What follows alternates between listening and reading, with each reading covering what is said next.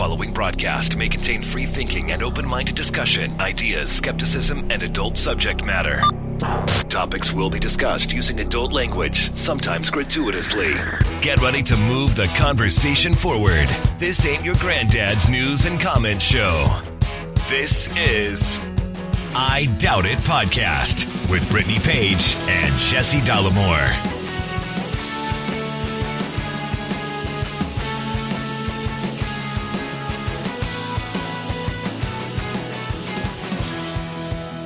All right, everybody, welcome to the show. Thank you for joining us, episode 788 of I Doubt It Podcast. I am your host, Jesse Dollamore, joined today by the lovely, the talented, the scholarly Swee'Pea, everybody, and Brittany Page. Swee'Pea is now here, and you are holding her, and you will be holding her for we'll see how long.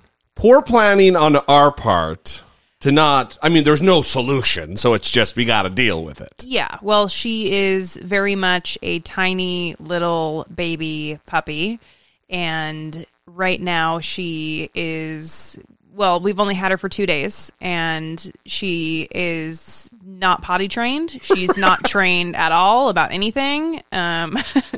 She's sniffing the microphone right now, and she's pretty great, though. She's wonderful, but she also doesn't like to be away from us or put down or any of that. So we tried the crate situation, didn't go super well.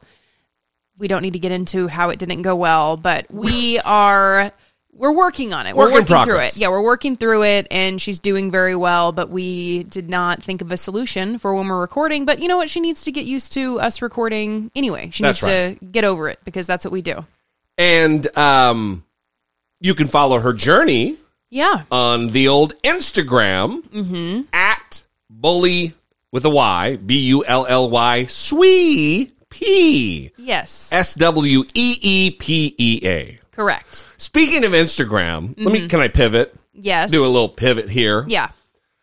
I'm at my wits. It's not like I get anything out of Instagram other than maybe occasionally taking a picture of food or you taking a picture of my dumb face and me putting it on there. Mm-hmm. I'm very fed up with Facebook. Mm-hmm. There is somebody who started an account at Jesse Dollamore because on Instagram. I didn't take at Jesse Dollamore because I'm just Dollamore everywhere. Mm-hmm. And that's fine, whatever. I don't own the name. Mm-hmm. And then they start scamming. They start messaging my followers who are actually my followers on Instagram and tricking them thinking that it's me. Yeah. Because they see my full real name and then the picture of you, me, and Popeye. Right. And then they're trying to get them to invest crypto or give their bank account numbers. Yeah. And so I appealed it, and Facebook, Instagram, said, "Oh no, that doesn't violate our community standards. They're not impersonating you, and they're not scamming anybody." Right. When we've gotten dozens and dozens and literally dozens of messages and screenshots from people saying, "Hey, is this you?" Yeah, and it's not. It is definitely not. Your only real Instagram handle is at Dollamore, and I don't think that you would be asking people to solve riddles and claiming that you would be giving people $500 if they answered the riddle correctly. And also, and for me to give you the money, what's your bank account number? Yeah, I mean, we appreciate people sending us these screenshots because it's really important. Obviously, Facebook isn't doing anything right now, but hopefully they will. Hopefully eventually. Enough people are reporting it that maybe they'll wake up and do something, because at this point, it's I don't want somebody getting scammed because I don't know. I mean, I'm not in my brain. I know I'm not responsible, but still, I'm like, oh fuck.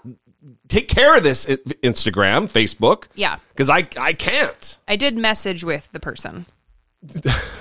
I had a conversation with them. You were very disciplined. Yes. In not calling them what you wanted to call them. Yes. Yeah. Well, so good job. That's because I didn't want them to report me for abusive conduct. That's all the fuck we need. I thought that would be And then they'd have evidence of it in a message. Yeah, I just didn't want to like set myself up to have my own account be then taken over by hackers. And they asked me what my problem was, because I've been tagging the account and saying, this is a fake account, this is a scam account, please report this account. They're impersonating Jesse and asking for bank accounts. And so they messaged me and said, what's your problem? And I said, why are you scamming people and impersonating Jesse Dollemore? And they said, I am Jesse Dollemore. Yeah. And while I'm sitting right next to you. Yeah. And so I was like, okay, so your name is also Jesse Dollemore, but you have the same picture. You look just like Jesse Dollemore. And they claimed that photo was their photo. Oh, and so that's I said, nice. oh, well, where was it taken? Because I am also in the photo. And I'm just curious if they even know like where it was taken, who's in the photo, who took the photo. There's all kinds of ways that we can prove that this person is not who they say they are. And yet Facebook doesn't give a shit about it. Pretty weird. I mean, it's the same kind of things I find done every single day on YouTube, where I have to flag accounts. I showed you the tab. I have this bookmark tab on my browser of, again, dozens and dozens of accounts who have stolen my user photo on YouTube and then created an account with the name Jesse Dollemore, and they do the same thing. Hey, if you're really into crypto, message me on WhatsApp. Yeah. So this is just kind of a blanket statement of, if you believe that you are communicating with Jesse and that account asks you for your account number or starts talking to you about cryptocurrency, that is not Jesse, and that's a red flag, and you should go ahead and report that account. Yeah, well, one, listen, we obviously do solicit for donations for the show, but we do it in a blanket message on the show. I'm not individually messaging people, having them solve this riddle and you can cross the bridge. Yeah, what am I, a fucking bridge troll? Well, also, you're not... Troll?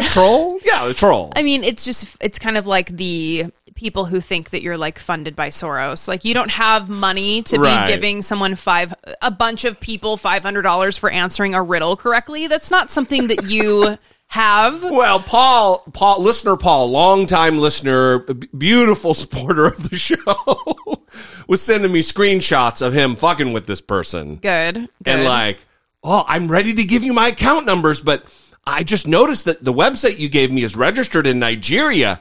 Well, what's that about? And they're like, no, that's a mistake. It's not. And then he sent him screenshots. Yeah. He did a really artful job of keeping them, stringing them along. Well, I think that's useful too, because you're wasting that guy's time or that person's time, and then they have less of an opportunity to scam other people possibly. So if you want to mess with the account, then you can mess with the account. Yeah, just do not fall prey to their dumbness. And don't follow it. Certainly, if you're not going to mess with them, you're not playing games with them, please block the account, because the more followers that it appears to have, the more clout it gives to the account. What's strange is, after we were posting and notifying that this account is fake, people have gone to follow the account that's fake. Yeah, and I don't get it. That gives it clout and makes it appear real to other people when it has a higher follower count. So just block it, report it. We're trying to prevent people from getting scammed here. Yeah. That's the main point. So I guess the main point would be, if you want to make Swee'Pea happy, then you'll block and report. You'll report and then block said account. Yes. The @Jesse Dollemore account on Instagram. Yes. I can't believe I'm asking people to block an account with my actual fucking name. I know. Not great. So let's get to some listener communication. A couple of episodes ago, when I was able to speak more clearly and articulately, we interviewed Diana Green Foster, PhD, the author of the Takeaway Study. The Turnaway Study. The Turnaway Study. God damn, every time. Where they followed 1,000 women and tracked their lives after having received or been denied an abortion. Anyway, it sparked a lot of phone calls. We got a lot of feedback about it, and I wanted to play a couple of voicemails before we move on. And maybe it'll spark some further conversation. We've also received a bunch of messages from people saying that they bought the book, and that's great, because this is a book that you'll get a lot of information from. And then also, you might be able to pass it on to somebody else, both the information and maybe even the book. Yeah. It would be a great gift idea. This episode not brought to you by the Turnaway Study. Here's their first voicemail. Hey, Jesse and Brittany. This is Gilly in Colorado. They, them pronouns. In regards to abortion access,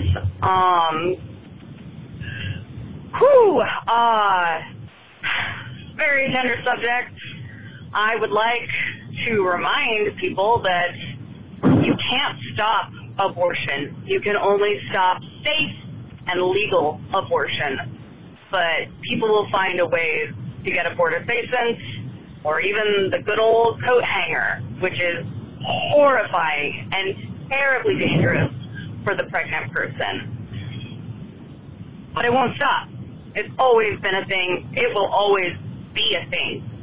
I would like to point out that there are helpers, though, for people needing to access abortion. It's so much more complicated than travel and hotel stays. Some people can't even get a ride to the airport, even if the airplane ride is paid for by an abortion fund. But there are multiple different funds that people can access. There's Emergency Access Fund, there's Cobalt Fund, there's the Justice Fund. All they have to do is ask. And pretty much any abortion provider knows what these funds are, has some kind of care coordinator, and will help facilitate their needs. As much as covering not just the cost of the abortion, but the Uber to the airport ride, the Uber to the clinic, the hotel stay overnight while they get prepared for their 2-day procedure, and then the Uber ride back to the airport, the plane ride home, the Uber ride home. So if they don't have somebody who can drive them, they don't have a car, they don't have access to public transit, there are funds that are available. And they just need to ask, which is hard for people to do because people are proud and they don't like to ask for assistance. But most abortion providers are going to offer, and they're going to press, hey, what can you reasonably pay? Oh, you can't pay anything? We have been so lucky that so many people have reached out in donating that we're covering most of people's procedures for people that can't pay, whether they have the abortion fund or not. We actually have the subsidy currently to get that assistance. Thank you guys. Appreciate the show. A reminder, you can't stop abortion. You can only stop safe legal abortion. Bye. Thanks for the call, Gilly. I'm so glad that they called with this particular, I don't want to say talking point in a disparaging way, but this is kind of one of those like common refrains that we've all been told and we all say. I believed it up until the point that you read this book cover to cover and were shocked by the fact that that's actually not the case, that abortions are always going to, you can make them illegal all you want, but abortions are going to happen. There's going to be back alley abortions. The data don't really support that long-held talking point. Yeah, I think we talked to Diana Green Foster about it when she was on the show last week, and it was something that was surprising to me because in the book, it was maybe the only kind of pro-choice, quote-unquote, pro-choice talking point that I saw her challenge. And in it, she said that making abortion unaffordable stops it from happening for many women. And the estimate is probably as many as a quarter of women who want an abortion but can't afford it end up carrying that pregnancy to term. Which is an enormous number. And so that's just finances. But then in the book, she also gets into the different state laws or the gestational limits that exist. And that those things prevent at least 4,000 women from getting wanted abortions each year. So these things that are put in place do stop abortions. And as Diana Green Foster talked about in the Turnaway study, when people carry their unexpected pregnancies to term, the pregnant people and their children experience all of the effects on their physical health, the economic hardships, all the different things that Diana Green Foster found in the Turnaway study because of carrying those unwanted pregnancies to term. So I understand that there are organizations out there that are helping, and I think that's so important. I am glad that Gilly brought those up in their voicemail.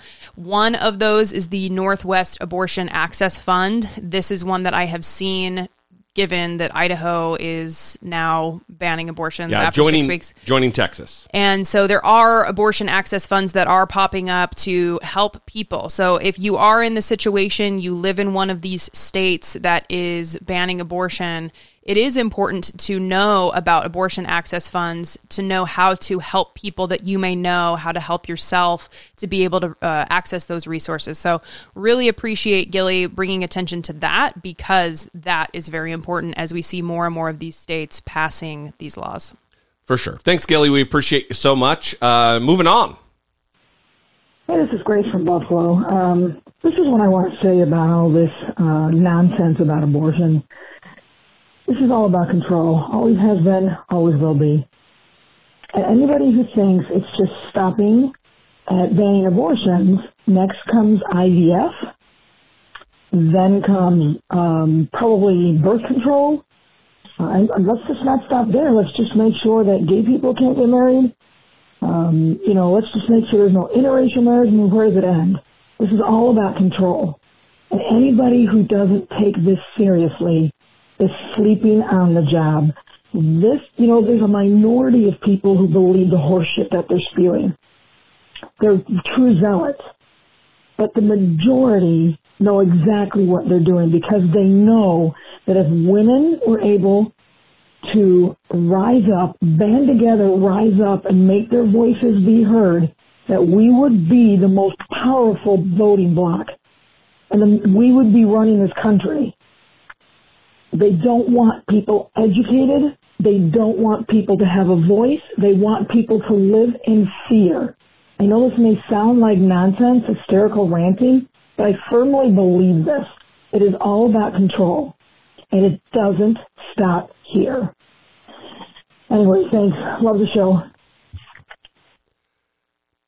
I believe this to be true. Yeah, I totally agree.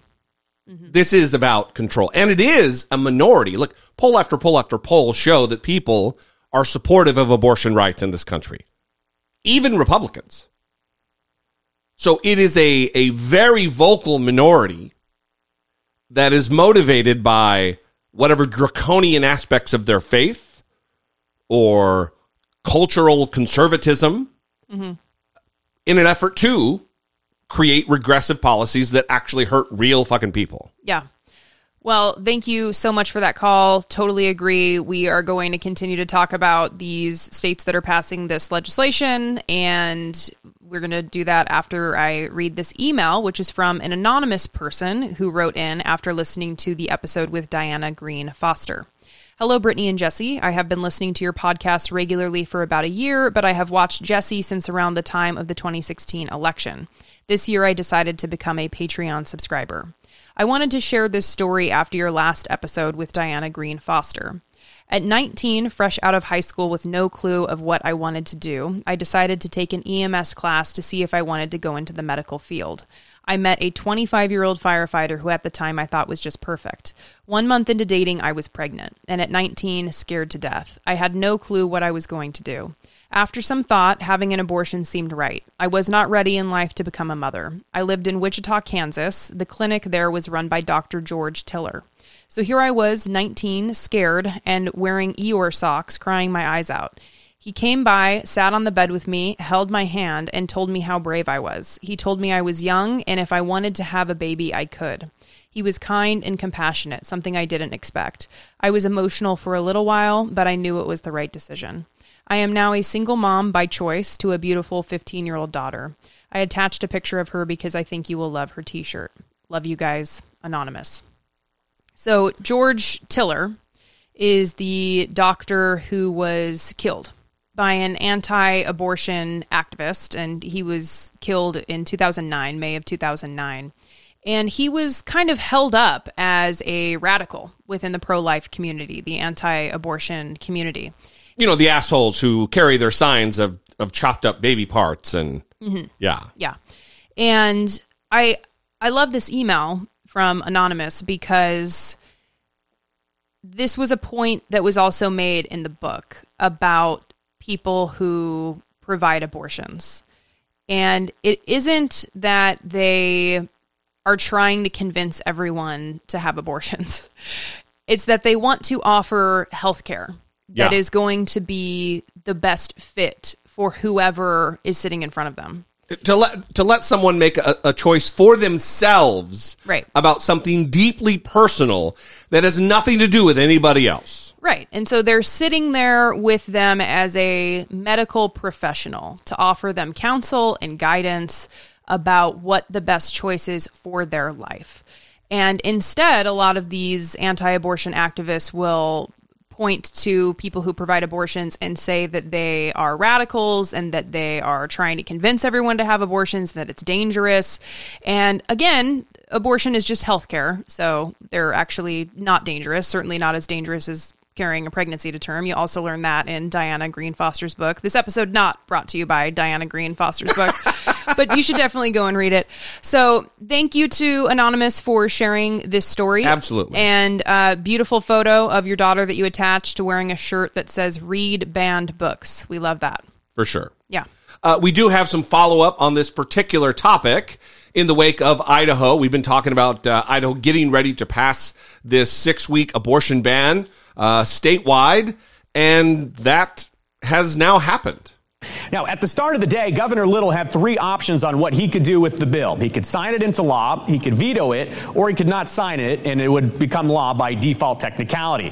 But Little did sign it into law shortly before the deadline, and he had some interesting notes of the enforcement mechanism in the law. He said, quote, "I fear the novel civil enforcement mechanism will, in short order, be proven both unconstitutional and unwise." In another statement, Little also expressed significant concerns over, quote, "unintended consequences that the legislation will have on sexual assault victims," saying, quote, "Ultimately, this legislation risks re-traumatizing victims by affording monetary incentives to wrongdoers and family members of rapists." Finally, Little finishes his letter saying, quote, "I remain committed to protecting the lives of preborn babies and strongly encourage the legislature to promptly rectify any unintended consequences with this legislation to ensure the state sufficiently protects the interests of victims of sexual assault." Will there be a legal challenge to this? Likely, yes. I know that stakeholders are discussing their next options, but to be clear here, for the next 30 days, abortions are legal in the state of Idaho. And Brian, again, 30 days starting tomorrow, that's when the law goes into effect. This is different than the fetal heartbeat bill that was passed a year ago. That went into effect when a federal court or a higher court would essentially overturn something like Roe v. Wade. So this has nothing to do with that. This is a totally separate law. Again, goes into effect in 30 days. There's a lot of conversation going on about lawsuits, but a conversation that is also being had is that until that the law goes into effect and you have a quote-unquote party who would sue over this, you have to wait until that point. So will we see specific lawsuits here in Idaho over this? Likely yes. Probably in the May or June timeframe. And this was a very delicate decision for Governor Little, who, of course, is running for governor. He's running for re-election. And the statement that he made by signing or not signing or letting it go into effect would be very powerful and would have a lot of, I guess, implications with it. So we saw what the governor decided to do today. It'll be interesting to see how this plays out over the next several weeks, but also something to keep an eye on this summer. The Supreme Court, the federal Supreme Court, is expected to make a decision on Roe v. Wade. Depending on what happens there, could really have implications for Idaho. And that's when that trigger law that has already been passed last year would go into effect. All right, thanks. So, this is, as I mentioned, isn't the first time that Governor Little has expressed his trepidation, but went ahead and signed this bill anyway. He did it last session with House Bill 377. That was the one that outlawed the teaching of critical race theory in Idaho, even though it's not being taught in any of our schools in Idaho.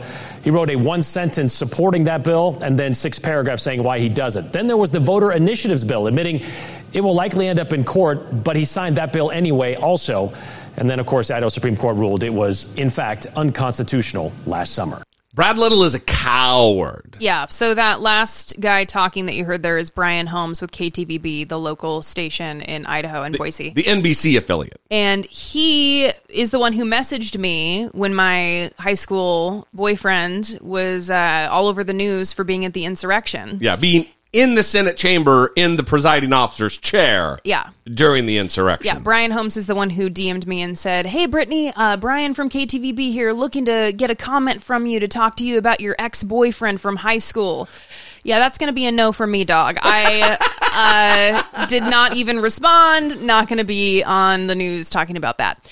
So, yes, Brad Little, a coward. He is afraid of someone who is far more radical than he is, and that is the Lieutenant Governor of Idaho, Janice McGeachin. She is a nutter. I think he's afraid of her. I think that's why he continues to sign things that he claims he doesn't agree with. I mean, what's the point? Who does he think he's signaling to with that? Listen, it is very strange to me, because I grew up with these types, these people who revere the Constitution or claim to. They raise their right hand and swear or affirm to support and defend the Constitution of the United States against all enemies, foreign and domestic, and then sign into law bills that they categorize as unconstitutional and unwise. I mean, he specifically said, quote, "I am particularly concerned for those vulnerable women and children who lack the capacity or familial support to report incest and sexual assaults." Yeah. Because the legislation requires that you file a police report and then show it to your medical provider in order to get an abortion before 6 weeks. And then he goes on to say, quote, "Ultimately, this legislation risks re-traumatizing victims by affording monetary incentives to wrongdoers and family members of rapists." You think, Brad Little? He literally said that and then signed. Yeah. Again, fucking coward. Just a smooth-brained weakling of a human being who's afraid of the most radical elements of the Republican Party in Idaho. Yeah, it's very, very strange. I am scared for everyone, honestly, everyone, but particularly those people who are living in states where this legislation is passing. For sure. We'd love to know what you think. 657-464-7609. Of course, you can email a voice memo from your smartphone to idoubt.dollemore.com. I Doubt It is a listener-supported podcast. Support comes from our most loyal, engaged, intelligent, and good-looking listeners just like you via Patreon. Your support on Patreon for as little as $2 a month would help keep the conversation moving forward one podcast at a time. If you have a few dollars to spare each month, we invite you to help produce the show by joining the Patreon family. Please visit patreon.com/IDoubtItPodcast. We would like to thank our new Patreon supporters, Jennifer H., JJ, Dewan P. And that is the list for today. That is the list. We just did a handoff. We did a switcheroo where now I am in charge of Swee'Pea. I had her in the crook of my arms, like I'm holding, like when you mime that you're holding a baby, like that, cradle. And now I've got a lot of moob sweat. Thank you so much for your support, everyone. We very much appreciate it. It is going to be a journey with Miss Swee'Pea here, and we are grateful to everyone who is following along at Bowley with a Y, Swee'Pea, no T at the end. If you do put a T at the end. How dare you? You will be banned from the fucking show. Jesse will be enraged, as you know, so don't do it. All right. We love you guys. We appreciate you so much. All your support, all your listenership, all your loyalty, and the fact that you have built a community around this little show. All right. Moving on.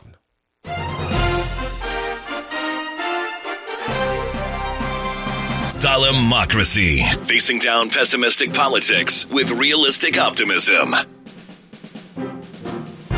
So have you heard about Bob Woodward and Robert Costa? Robert Costa from the Washington Post. I guess Bob Woodward is also from the Washington Post, and Costa is as well. Mm-hmm. They've teamed up with CBS News, as I cannot talk, apparently. Mm-hmm. And they have identified... We've gotten very little sleep. There's been reporting they have identified an over 7-hour gap in the phone call records from the Trump White House that have been supplied to the House Select Committee investigating the January 6th insurrection. Expect. And so they're delivering in a way. Let's just put up some of who he did talk to in the morning, because one of the challenges here when you have a gap is, you see, he spoke to Kurt Olson, who's one of the attorneys helping him with the cockamamie election was stolen idea. Steve Bannon, Rudy Giuliani, Mark Meadows, Jim Jordan, Rudy Giuliani, again, all people helping him, trying to help him ignore the will of the people. So they spoke to them in the morning. Bill Bennett, the conservative commentator, you see there as well. Stephen Miller, his aide, Senator David Perdue. The challenge is the committee can go back to all of these people and say, is that the only time you spoke to him? Did you call him again? Did you call him in this period where we have this gap in the records? That is what they've been doing meticulously, bringing people in, what was happening in those hours. From General Kellogg, for example, who was Mike Pence's national security advisor, they learned that Ivanka Trump was one of the people who came in trying to get her father to do more to stop it. How much progress are they making in trying to fill in what's not in the records with testimony? I think it's significant, and because the question is, okay, you talk to the president on this day or during this gap, and what was his posture? Well, we know publicly and from the calls that are there, the election was stolen. At this moment, after the election being held, it is the most important day for the Constitution to say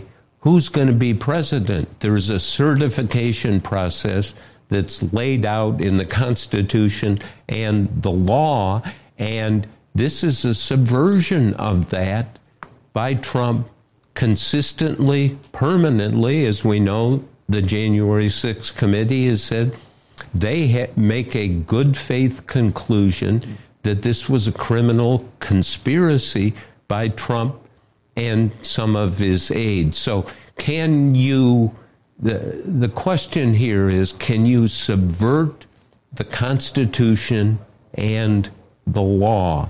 That is the test for the January 6th committee, people in our business, and for the country. And if you can, what do we have?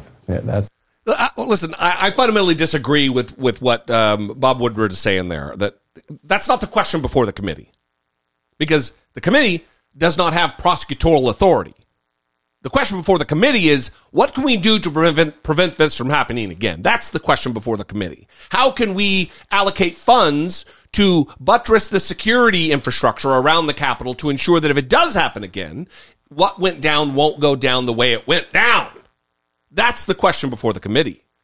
Those questions that Bob Woodward is asking are the ones before the Justice Department, which seems unwilling. They're certainly not unable, but unwilling to pursue a fulsome investigation to hold Donald Trump and the rest of these idiots accountable for a criminal conspiracy to overthrow the United States government and overturn a free and fair election.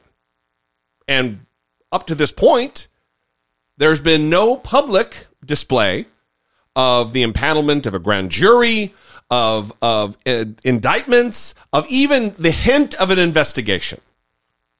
It's all just exceedingly frustrating. Yeah, well, and John Bolton, the former national security advisor in the Trump administration, came out and said that he heard former President Donald Trump use the phrase burner phones in several discussions, and that Donald Trump knew what it meant. Now, Donald Trump is saying that he's never heard of the phrase burner phone. Right, well, to the best of my knowledge, I've never even heard that. I don't know what a burner phone. What is that? What is a white supremacy? What is a white supremacist? What is this KKK? I've never heard. David Duke. I don't even. What are you even saying? He's the smartest man alive, according to him. He's the most intelligent. He has the biggest brain, and he doesn't know what a lot of things mean. Yeah, that's right. Especially things that evade, that provide him the ability to evade communication or the recording of those communications. I'm supposed to believe he hasn't watched a shitty cop show, he's not a big NCIS fan or something. Please. Well, we also know that the reporting about him calling, especially after all of the Stormy Daniels stuff broke, he was requiring his Secret Service agent to use his phone. Mm-hmm. So he knows the ways around this stuff. It's an insane lie that only people, I don't think anybody believes it, but the only people who are going to act like they believe it are just MAGA morons. Yeah. Well, this story, I think, combined with the Ginni Thomas story about Clarence Thomas, the text messages that she sent to Mark Meadows, making it clear that she is 100% unhinged in the QAnon movement, just in it. If you read the dozens of text messages from Ginni Thomas to White House Chief of Staff, where she's imploring him to overturn the election, giving him strategy notes, getting angry that they're not utilizing Sidney Powell more. She is conspiracy nutter butter. I think the exposure of all of this corruption is very positive. One thing I am concerned about is the lack of action across the board, the lack of consequences for anyone across the board, and how that is going to lead to people feeling disillusioned and ultimately disengaged, and as though things don't matter. And I think that is the difficult balance that we're trying to strike here, which is talking about these things that are really important, but not getting to a place where we're so pessimistic about everything that we feel like nothing matters. Well, listen, there is a war afoot, a political war afoot, and if you disengage because you feel sad or you feel bad, you're surrendering and you're giving the other side exactly what they want and what they need, and they hope you will quit. The other part of this, especially the Ginni Thomas, and we got a clip here, but especially the Ginni Thomas thing, is that the coverage, it came and then it went. Oh, yeah. It's gone now. Oh, yeah. Even on YouTube. A sitting Supreme Court justice's wife, who they call each other best friends publicly all the time. And in the text messages, she says, I was just talking to my best friend about this. Mm-hmm. A case came before the Supreme Court, and he was the only justice to vote in favor of Donald Trump. It's a remarkable story that needs to be on the tip of everyone's tongue, because this corruption can't be allowed to take place. The new questions about the wife of Supreme Court Justice Clarence Thomas and her alleged role in trying to overturn the 2020 presidential election. Let's go back to congressional correspondent Rachel Scott with more on that story. Rachel, good morning. Wait, good morning. Yes, these text messages show how the wife of a Supreme Court justice used her inner circle to repeatedly pressure, at times plead with the White House to take steps to overturn an election Donald Trump lost. This morning, newly revealed text messages showing the pressure the wife of Supreme Court Justice Clarence Thomas put on the White House to overturn the 2020 election. The text messages from Ginni Thomas obtained by the January 6th Select Committee. As it investigates the riot that broke out on Capitol Hill. The committee getting its hands on at least 24 texts sent between Ginni Thomas and President Trump's then Chief of Staff, Mark Meadows, in the days after the election. In one, Thomas writing, quote, help this great president stand firm, Mark. Biden and the left is attempting the greatest heist of our history. And in another, just days after the 2020 election, Thomas writing, do not concede. Other messages show Thomas pushing false conspiracy theories, urging Meadows to tell officials in the West Wing to buck up. We're going to walk down to the Capitol. Thomas attended that rally at the White House before rioters stormed the Capitol on January 6th, but telling the Washington Free Beacon in a recent interview that she got cold and left early, insisting Clarence doesn't discuss his work with me and I don't involve him in my work. All this coming at a time when Trump was promising to take his efforts to overturn an election he lost all the way to the Supreme Court, where Justice Thomas could weigh in and decide his fate. But the court ultimately rejected those cases. The Supreme Court has not responded to our repeated questions about whether Justice Thomas knew about his wife's activities or why he did not recuse himself from certain cases, Whit. And we're not going to hear a response. Isn't Clarence Thomas known for not talking very much? Yeah. Well, also it is an unfortunate deal here that we exist. Our system exists. The situation where a Supreme Court justice is the sole arbiter of whether they recuse or not. Mm-hmm. So if he chooses not to, then there's nothing anybody can do. Mm-hmm. There's no panel saying, oh, yeah, you really should. Yeah. It's just public pressure. And obviously it's something he's impervious to because he doesn't give a fuck about his job, about the country, about our democracy, about anything other than really protecting Donald Trump. Well, he also has 3 former clerks that are, according to New York Times reporting, intimately involved in Donald Trump, the investigation into Donald Trump. One is John Eastman, a lawyer, a former clerk of Justice Thomas, and he was a main strategist in the effort to try to overturn the election. Mm-hmm. You also have John Wood. This is one of January 6th committee's top investigators and another former clerk of Justice Thomas, and leading the Gold team examining Mr. Trump's inner circle. And then you have a federal judge, Carl J. Nichols, who is hearing cases related to the Capitol riot. And John Eastman was actually subpoenaed by the committee to talk about his role in helping Donald Trump try to overturn the election.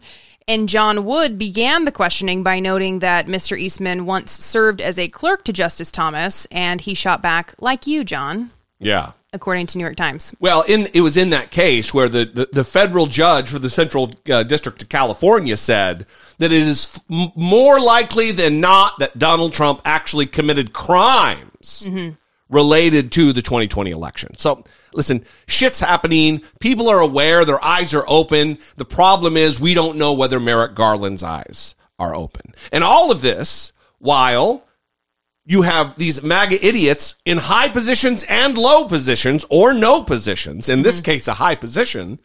The Alabama Attorney General was before the Senate answering questions. And Senator Sheldon Whitehouse from Rhode Island was asking him just a simple question about whether he believes Joe Biden is the duly elected president of the United States. And the answer and the obfuscation was stunning. Is Joseph R. Biden of Delaware the duly elected and lawfully serving president of the United States of America? He is the president of this country. Is he the duly elected and lawfully serving president of the United States? He is the president of our country. Are you answering that, omitting the language duly elected and lawfully serving purposefully? I'm answering the question, he is the president of the United States. And you have no view as to whether he was duly elected or is lawfully serving? I'm telling you he's the president of the United States. No further questions. That's the Attorney General of the state of Alabama. Steve Marshall. Can't you? I mean, I was waiting for the final question to be, are you some kind of a fucking idiot? Because, I mean... Well, those were the long, pregnant pauses that you heard during the question as he was trying to put it together. Like, how am I going to ask this without getting upset? But this is what we're dealing with right now. Mm-hmm. It is a serious moment in American history that I fear because of the history of losses on the part of the Democratic Party and trying to gotta be fair. We gotta be equitable to the other side. We need a healthy Republican Party. That's important for America. Because of that, they're not dealing with this the way that they should. Yeah. I will say, I think a large part of what's happening right now with people not being as engaged with these stories that are super important is the large media outlets and what they're choosing to focus on. Right. Given that we search the internet for clips for the show, audio clips that you hear in the show, typically I go to many different news outlets, YouTube channels in order to pull audio. And in looking at CNN's YouTube channel lately, listen, Ukraine is very important. It's a very, very important story. They definitely need to be covering it. But almost all of their videos are related to the war in Ukraine. It's a 24-hour, 7 days a week operation. And 97% of what they're doing right now is Ukraine. Yeah. And that's not ideal when we have very serious things happening here. When our own democracy is at risk. Absolutely. And they have the ability to inform people and get people engaged. And that opportunity is really being missed. Gross. Yeah. Really gross. Yeah. We'd love to know what you think. 657-464-7609. Of course, you can email a voice memo from your smartphone or a regular old-fashioned email to idoubt@dollemore.com.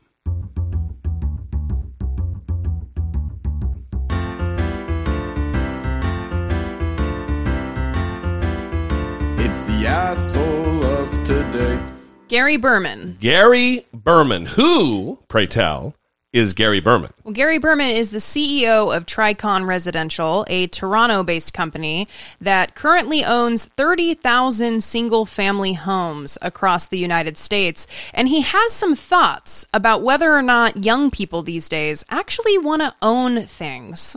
Gary Berman is CEO of Tricon Residential, a Toronto-based company that has quietly become one of the largest owners of single-family homes in the United States. So today, we own about 30,000 single-family rental homes across the U.S., largely in the Sun Belt, and we've got probably about 75,000 people living in our homes. You are a multi-billion-dollar company. You're publicly traded on the New York Stock Exchange. Correct. And the Toronto Stock Exchange. Toronto Stock Exchange. I even read in one of your own documents that your revenue went up last year by 67%. Is that correct? Yeah, we're expanding. I mean, when you think about it, we have an incredible amount of demand for what we do. So, Leslie, in any given week, we might have 200 or 300 homes available. For renting. For renting. And we get about 10,000 leasing inquiries a week. Tricon is trying to buy 800 houses a month. I think if you asked a lot of millennials, and that tends to be our primary resident, they would probably tell you that they don't necessarily desire to own a home or to own a car. They've grown up in the sharing economy, and for what's important to them is lifestyle, right? And so if they can move into this, what we call a turnkey or hotel-ready home, and have a low-maintenance lifestyle, that's very compelling for them. Very compelling. You know, they love the low-maintenance lifestyle, those millennials. They don't want to own anything. They just want to be bilked out of their money by a corporation that owns 30,000 homes in America. And wants to buy 800 a year. Yeah, another almost 10,000 more a year.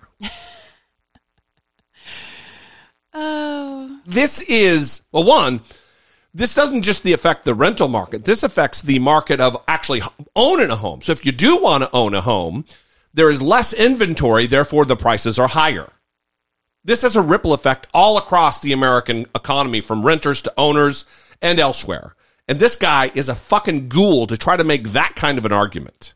Yeah, so we are in the midst of a housing affordability crisis in this country. People cannot afford to live. They cannot afford to pay their rent. And this guy is talking about how people want to have a low maintenance lifestyle. I mean, what is this company coming in and like painting over the light switches? I mean, the old landlord trick. Oh, we're going to spruce this place up. Yeah, no. We're going to put contact paper in the drawers. Yeah, they love that low maintenance lifestyle. Don't need to use the light switches. I wish there would have been some follow-up. What exactly is low maintenance lifestyle?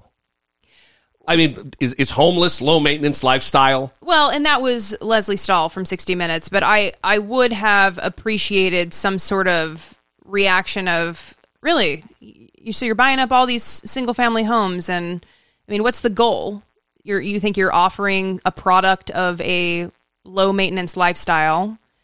Is your rent going to be super affordable? Are you concerned about the affordability crisis? Right. I mean, what's the selling point here, aside from the quote unquote low maintenance lifestyle? They own 30,000. Next year they'll own 40,000. The next year 50,000 homes. I mean, if all their plan comes to fruition.